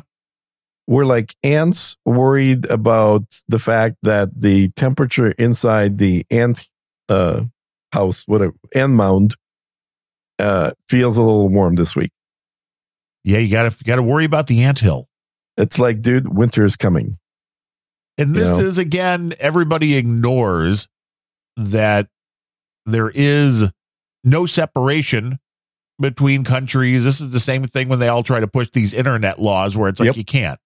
When you then point to countries like, well, we have 300 million or so, generalizing, in the United States. Well, India's got, 5 times that now? China's got 5 times that. And they both are going, yeah, we're not doing any of these things. So yeah, I think they've got more than 5 times, don't they? Maybe. And the question would then be, well, why are we worried about it when we are nothing but a small country compared to those? And if they're not going to stop polluting, well, then what good is us? It's like, well, we'll feel better about it. Yeah, but you're also going to go broke. You're not going to have food. People are going to die in poverty because you've destroyed the economy. But wow, at least you think you're helping the planet. Yeah. It's insanity. Again, this is all things that are being done to intentionally bring the way people live down to a level. And someone's making money on this. Oh, yeah. There's always someone making money on this stuff. Al Gore. Let's look at Gates. Al Gore's made a lot of money being a climate alarmist. Oh, yeah. God, yeah. Biggest piece of crap around, that guy. Yeah, well, Bill Gates pretty much next biggest piece of crap, too. Yeah, but he made his money before the climate alarm. Well, he did make his money before climate, but he's also been to Lolita Island a lot. Yeah, there's amazing some of these records nobody wants to talk about. That's why you come to Unrelenting, where the real information is released. Not really, but sounded good. Well, it's where the real information is talked about. Yeah, where two old guys have an open conversation, an unscripted conversation. Unscripted, yes. That should have been the name of the show. Unrelentingly unscripted. Who needs scripts? No, we don't need your scripts. I don't understand people that use scripts for podcasts. That seems crazy to me. Yeah, we don't need no baggage. The whole point of a podcast is to record a conversation between 2 people. At least 2, maybe more. Yeah. Maybe one person with schizophrenia. I mean, it's kind of funny because it's, I vaguely recall that your favorite person there, CSB. Who? At some point saying that a podcast isn't a real podcast if there isn't 2 people on it. Right, only. Which, of course, then he has a podcast with 1 person on it. And anything without a C on it could be used and isn't copyrighted. That's CSB's world, so I don't even understand it. Yeah, that's completely not true. At least here in the U.S., the C simply means it's a registered copyright, but there's an actual copyright that is created at the time of the original creation of any artwork or any art piece. Could be music, could be video, could be still image, whatever it is. Could be anything. You cannot use other people's stuff. Somebody on the troll rooms, or in the No Agenda Social, memes are fair use. No, they're not. Nothing about them says they're fair use. Show me a court case that said memes are fair use. It has to be transformative enough. That's the piece that everybody always gets wrong. Is transformative isn't taking something that has the meaning that you want and then adding words to it. That doesn't transform it. Transformative would be something that completely changes the meaning. So if you have a picture of Adolf Hitler, for example, and you put Biden's face on him, and then no, it's not even that complicated. But then the words you add, that doesn't change it at all. Yeah, no. If you change, not that much, that doesn't transform too much. But you put something that would be the opposite of what Hitler said or implied, and then you say, but it's something very pro-Israel, for example, in that image with Hitler. Like that clearly would be a transformation of the original piece. You're using something that was never intended, that cannot ever be confused for actually coming out of his mouth, to create a new work. But if you took, because in the Andy Warhol estate was just sued for a painting he did of a photograph, that he used a photograph of Prince to create one of his works.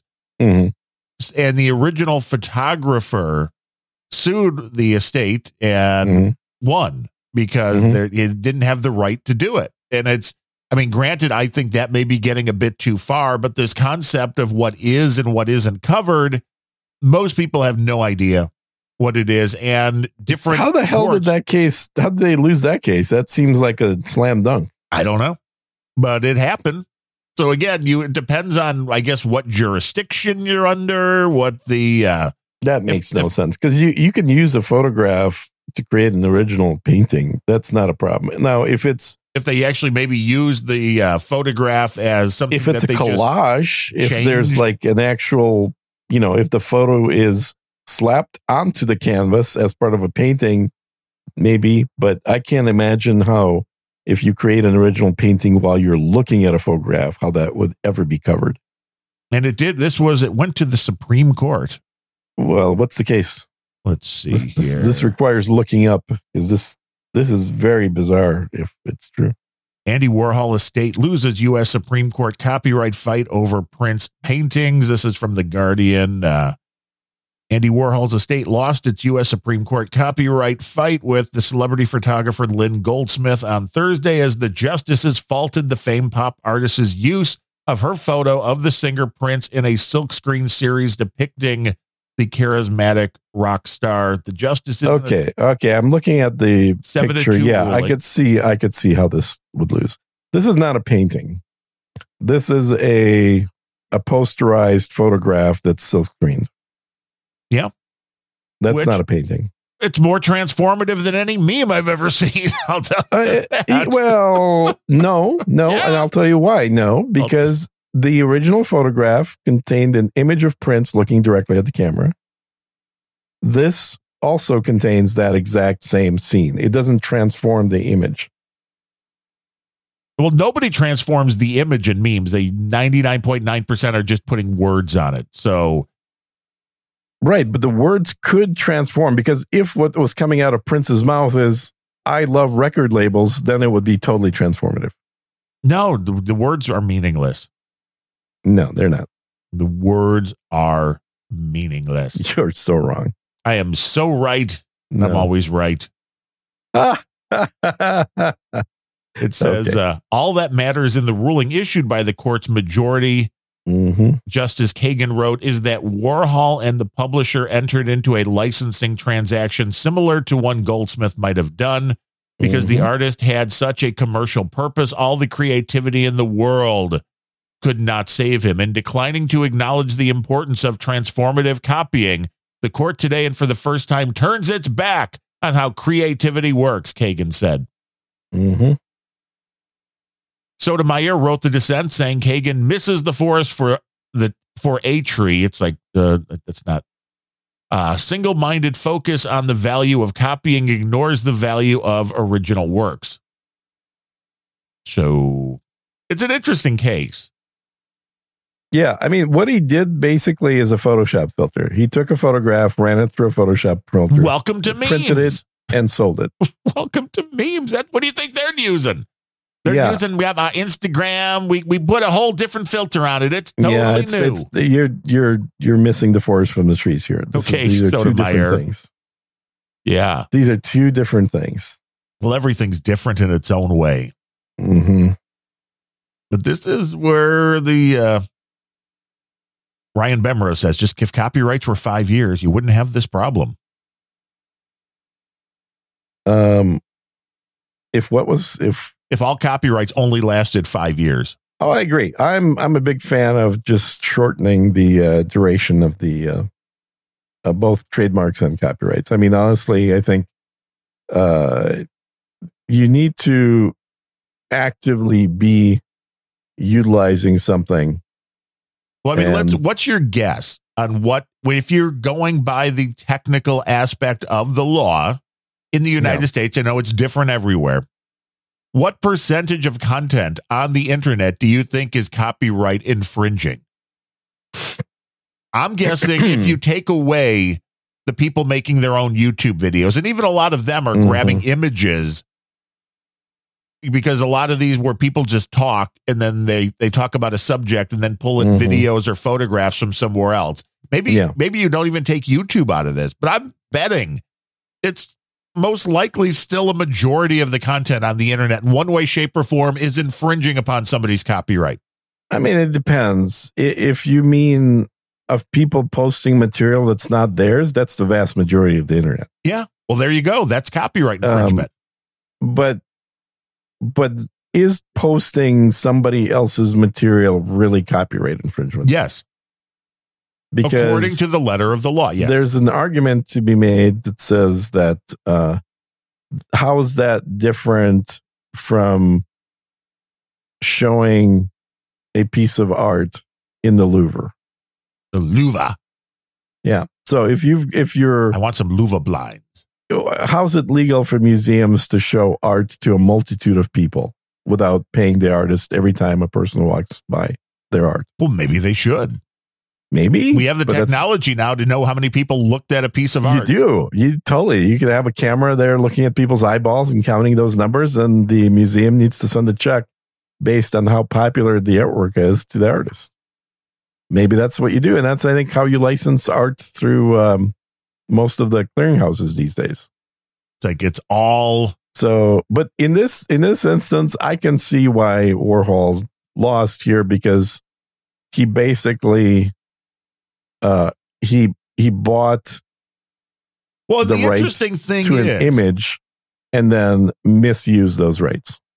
Yes, I mean, I agree there. I understand that side of the case, but I also understand that when this was done, we didn't have Photoshop filters where every idiot with a computer could press one button and make the same thing happen. So it was more transformative back in the day. Yeah. Because of the process that he had to use. And I do think that, it sounds like that's a no agenda, no. I do think that the justices today are looking at this as, well, this is not that transformative because anybody can do this, but it was done 30 years ago or whatever it was. Yeah. Where it was a little more work to take that image. It was, create. But like I remember back in this was in 84, but I remember in like 1992, I did a similar thing with Intaglio, where I took an existing image and then etched it onto a copper plate by hand, and then the copper plate could be printed to make a multitude of prints out of it. Now, let me ask you this: just looking at this print, the photograph next to the Andy Warhol work, if he changes the location of the eyes, if he makes it so he's looking to the side, now totally different, or that's which is interesting, which was one of my questions right when we started today. It's like, well, how much do you have to change something to to make it that transformative work. So I think the argument here is essentially saying changing the color of the image is not sufficient to remove copyright. Right. Well, that's all they're doing here is stripping the color and making it a monotone. Yeah. Yeah, it's being posterized. That's what that technical term for that is. But it's an interesting case. It's reducing it to a small number of colors, which flattens the look of it. The fact that we know how confusing the copyright laws are because this was the Supreme Court. This made it to the Supreme Court and they heard the case, which should tell us everything we only need to know. because of the subject matter. Well, I think maybe not. It's the subject matter, probably irrelevant. The fact that it's in between the estate of Andy Warhol, a famous artist, and because it that's what I mean. Oh, subject matter of the case, not the subject of the image. Yes. Yeah. No, I agree. If this was some schmuck that just did it, then two people suing each other that no one's ever heard of, this would not get to the Supreme Court. But it rose. It rose to the Supreme Court, and you can't go no higher than that. Mm-hmm. You cannot go no higher than that. Well, you can go no to higher God. than that. You can go you to can God. go no higher than that. I want to thank our buddy Johnny Hipwell for sending in the one and only PayPal donation for today's show.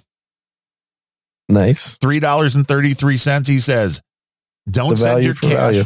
Yeah, don't send your cash. Just send your spaceships. That's right. That's right. Spaceships are.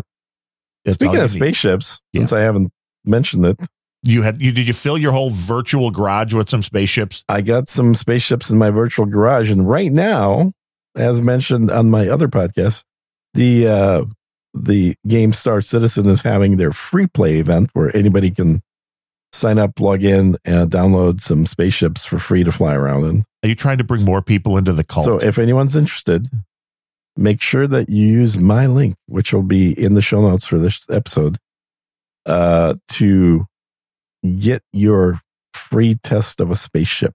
Gene wants you to join a cult. It's not a cult. It's a video game. There's a difference. Okay, now that may be the opener. That is a pretty good opener, actually. There's been a few good ISOs for today. Yeah. You never go to the trouble of actually doing work to isolate them, though. No, I do. I always do. No, you don't. That's when I go and I grab. There's always something at the beginning of each show. What do you mean I don't isolate about? Boom. You're like, oh, that's a good ISO. Well, so can I ask next episode, hey, can you play that ISO that you created last week? I mean, I'm only going to pick one of them and put it at the beginning of the show. Yeah, I don't so you're not really doing ISOs. You're just doing a clip. It's an opener, yeah. It's an opener, yeah. It's a what is that called? A cold it's open. Not just little tease. I thought that was a more open. technical term for little fluffing, like little a teaser nutter thing or something. Yeah, cold open, little teaser, little fluff and nutter. I never understood why they call it a cold open. Because it's cold, baby. It's like a cold read. It just jumps right in. There's no context. Yeah, see, I thought it was like a cold read, meaning that it's the first time it's been done. Cold open, I think, is just something. Here we go. Here's more terminology that neither one of us really has a good, clear definition of. And yet we are going to argue about what it is. God damn it. All I know is you're wrong. Right. I'm not sure what it is. All I know is you're wrong. It's like, what is? Okay, tell you what. Let's find out if Claude knows. Does Claude knows all? Oh, the discount AI? Yes. Claude. From Anthropic. A cold open in a film or television script is a film or television script writing technique where an opening scene does not begin with the main title sequence. Instead, it jumps right to the story before the credits. Is called a cold open because it starts without an establishing shot or context to warm up the audience. Okay, that makes sense. So it's the pre-credit shot is called a cold opener. Yeah, it's trying to get some interest, I guess. Mm-hmm. So that would be very similar to what you would do in the podcast by putting a teaser thing in the front. And it looks like your buddy sent about $1.48 Satoshis, and he just wants to say happy birthday to Gene. My buddy. Yeah, CSB. He says, "Oh, he's not my. Okay, he's my buddy now. Yeah, I've disavowed he was your him. buddy. Yeah, I've disavowed him. It's changed. We're changing around from when the show started, And that is pretty funny. Yeah, and he wants people was to the go. persona non grata when the show started from my side. Yeah, it's just switched over now. I am done with you. He wants you to visit www.ai.cooking for the best AI podcast in the universe. Oh, I think that. Wow, you're still running his ads. I think he may be infringing on No Agenda, though, saying it's the best podcast in the universe. That is not good, CSB. You do not want to infringe upon another show's tagline. I don't know if they've copyrighted it, though. We do it all the time. Trademarked it. Right. I don't think they. Oh, come on. You know Adam Curry and John C. Dvorak. Do you think they've trademarked or copyrighted anything? No. Unless somebody Well, did actually, no. They did. I think the No Agenda show is actually trademarked now. Well, that's because everybody wanted to use it. Megyn Kelly now is like, her little thing that pops up on her YouTube videos, like, No Agenda. And I'm like, oh, she's got a little crush on Adam. That's new, I think. This, like, No Agenda knows He's something. been on her show, too. I know. Yeah. I know. And then where was he recently? I was listening to the last No Agenda, a little bit of it, and Adam was talking about some place that was very professional that did his makeup and shit. But the Glenn Beck, I think he was talking about. Oh, is that where he was? Because I wasn't even sure where he was at. But I mean, I was trying to listen to No Agenda too, but my phone was ringing. Somebody was calling me. Yeah, trying to interrupt, and I'm like, probably the Department of Copyrights. Probably. Like, Gene, I'm trying to make a sandwich here. I just did a 2-hour show. Oh, that person was going that bitch. Right. God damn it. I'm like, why is this? Why is my phone ringing? I didn't know Signal. Anybody could have my signal. I don't want to be bothered. I mean, I'm just so glad it's not. I don't attach anything to the watch because that would drive me nuts. My wife hasn't turned hers off yet. So, like, if her mom texts her, the watch beeps, and I'm like, that's just really fucking annoying. My watch just vibrates. It doesn't beep. Well, either way, I don't like the announcement on the watch. I mean, I guess it would be interesting if you had something very important that you had to make sure if somebody messaged you, you could get the, you could get it. But I just think that is so invasive. It seems way, way, way more invasive than something handy, popping up on the phone. The idea of just glancing at your watch and seeing whether you need to bother looking at the phone or not is very convenient. But I only want the watch to monitor stuff. I don't really want it to be popping up things. I'm even getting really annoyed by the, hey, you've reached your goal for today. Woo! You could turn that off. I know. I just have to go through all the settings. I turn mine off because the goals thing is stupid. Because you never hit the goals. And it's like, no, I do. Well, my current watch, which I think is a better watch. Your Garmin? My Garmin watch. It has a floating goal, which is great. So your goal is based on the average of your last 7 days. So it will adjust based upon what you've done, and it keeps trying to push you to do a little bit more. Does it ever get to the point where it's like, no, you're killing it. You don't really need to do more. So let's say you were walking around your 10,000 steps or whatever on, Monday, and then Tuesday you were traveling and you put in like 6,000, but you weren't going to walk any more than that because you got enough walking in the airports. And then the next day you're basically sitting on your ass with a client all day long. That's just a hypothetical, not something I've actually done last week. But then by the time 7 days rolls around, it's going to say, okay, so if we average that out, it looks like about 4,000 steps per day for the week. So then the goal for the next Monday would actually be 4,500 steps instead of 10,000. That's not so it's bad. A much more achievable goal based on the previous week. And it doesn't do it once a week. It does this on a floating schedule. So you're just literally, every day your goal is slightly different based on what the previous week was like. That makes sense. I like that because I think it's a good way because it's not like, oh, last week you averaged 2,000 steps a day. Do 10,000 today. Right. Well, no, it's the same thing. It's like you want it to be achievable. Otherwise, people will go, well, if I can't do it, why would I do anything? Right. Because, I mean, I don't know about you, but like if I haven't been doing 10,000 steps for quite a while, that's a significant chunk of time and energy to get into. Yeah. If you've been doing it every day, then you kind of already planned out for it. You know how long it takes. and you may even be able to do it a little faster pace, so you can get the same number of steps but in less time. So having that floating goal, I think, works well. And I have noticed it is the more you do something, obviously, when you first start, something like riding the bikes, after a half hour, you're like, okay, I'm ready to be done. Mm-hmm. Now it's like you hit the hour mark and it's like, I could go more. Yeah.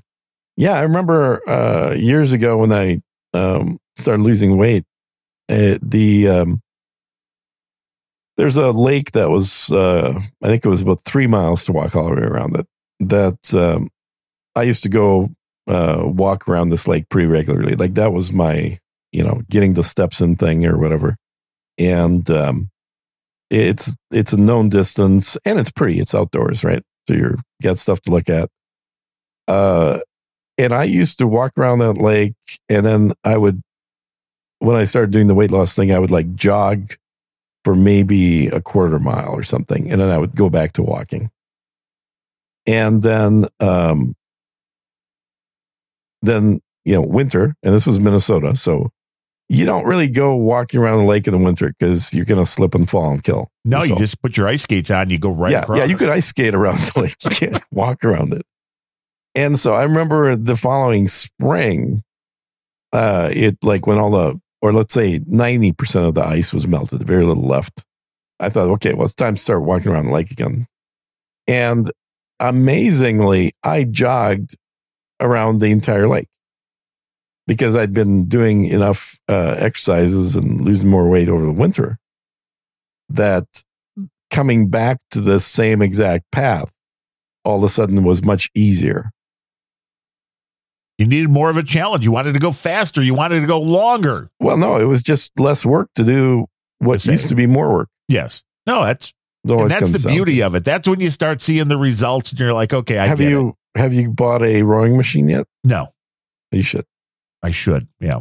I guess that would kind of take the place of the It reduces all the stress on the joints that you get with jogging. Should I be smoking joints while riding the bike? I mean, you're not? No. Oh, well, there's your first problem. There you go. And it reduces the pressure on your ass. Well, I just, don't have the problem with that. Do you stand? Do you stand when you ride the bike? No, I don't. Okay. But it's a nice large chair thing. Oh, yeah, that's true. You got a recumbent bike, not a. Oh, no, yeah, bike. we have the other kind, and I was like, fuck that shit. Because after like 30 minutes, it is serious pain from the. Pain in the ass. Literally a pain in the ass, yes. Yeah, literal. It's what Unrelenting is known for. Yeah. Usually they'll to other people. So. Yes. Yeah, it's I don't know. I just think that the rowing machines, if you want to know what the hell I'm talking about, watch House of Cards. I saw the first season. In the first season, the main character, Frank, that's his exercise that he does is he has a rowing machine. The great Kevin Spacey. Oh, great actor. Well, we will be back next week on Friday for another edition of the Unrelenting Podcast. Join us live like the 70 folks that were in the troll room. If you're allowed in there. Today. Yeah, if you're allowed. Just ask Gene. And then be sure to check the show notes. You can get in and play some spaceships with Gene. And then neither one of you will get laid.